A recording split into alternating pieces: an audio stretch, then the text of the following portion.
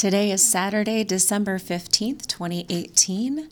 Our scripture passage today comes from the prophet Isaiah, chapter 12, verses 2 through 6. I will be reading from the Common English Bible today. God is indeed my salvation. I will trust and won't be afraid. Yea, the Lord is my strength and shield. God has become my salvation. You will draw water with joy from the springs of salvation, and you will say on that day, thank the Lord, call on God's name. Proclaim God's deeds among the peoples. Declare that God's name is exalted. Sing to the Lord who has done glorious things. Proclaim this throughout all the earth. Shout and sing for joy, city of Zion, because the Holy One of Israel is great among you. This is the word of God for the people of God. Thanks be to God. There's a relatively common chant that you sometimes hear at Christian concerts, conventions, or other gatherings. The leader shouts, God is good, and the people yell back, all the time. And the leader shouts, all the time, and the people end with, God is good. It's used as a call to worship. It's a way to rally the worshipers or attendees and focus them on the goodness of the God we serve. Another common one is, this is the day that the Lord has made. And the response is, let us rejoice and be glad in it. We see similar refrains frequently in Scripture. Some of the Psalms were written to be liturgical or worship service resources. The prophets have these sorts of refrains scattered throughout them as well. Even in the more somber of church services, Good Friday, funerals and memorial services, etc., there is a call to worship. Sometimes it's corporate and everyone is involved. Sometimes it's a few words of encouraging scripture read by the worship leader. This is a powerful and important part of our gatherings as people of faith. It's a statement of who we are and why what we're doing matters.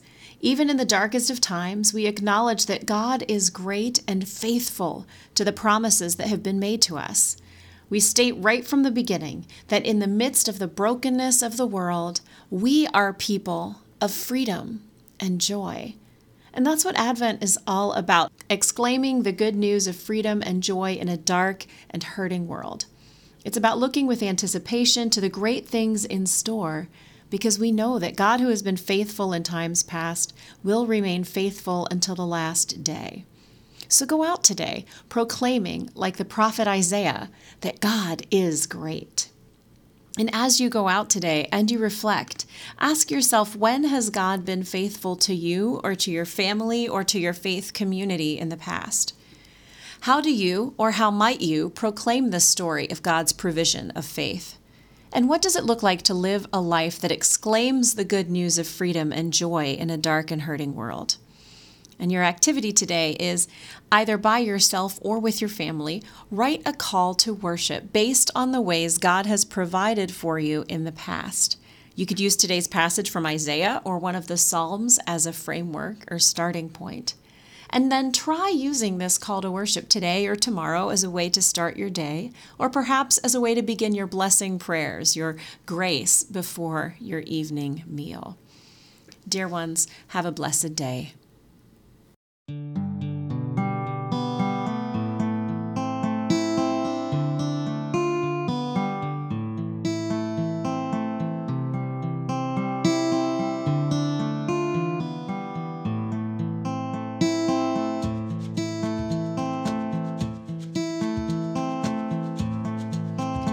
O come, Emmanuel,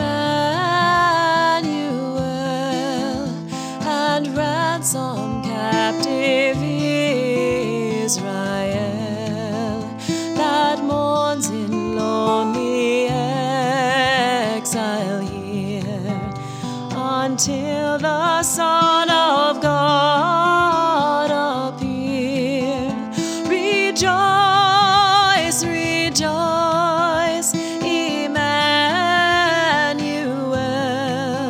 shall come to thee, O Israel.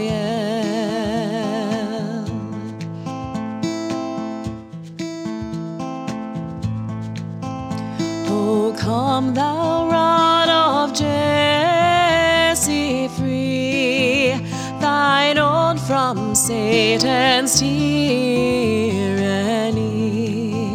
From depths of hell thy people save, and give them victory o'er the grave. Rejoice, rejoice, Emmanuel shall come to thee, O Israel.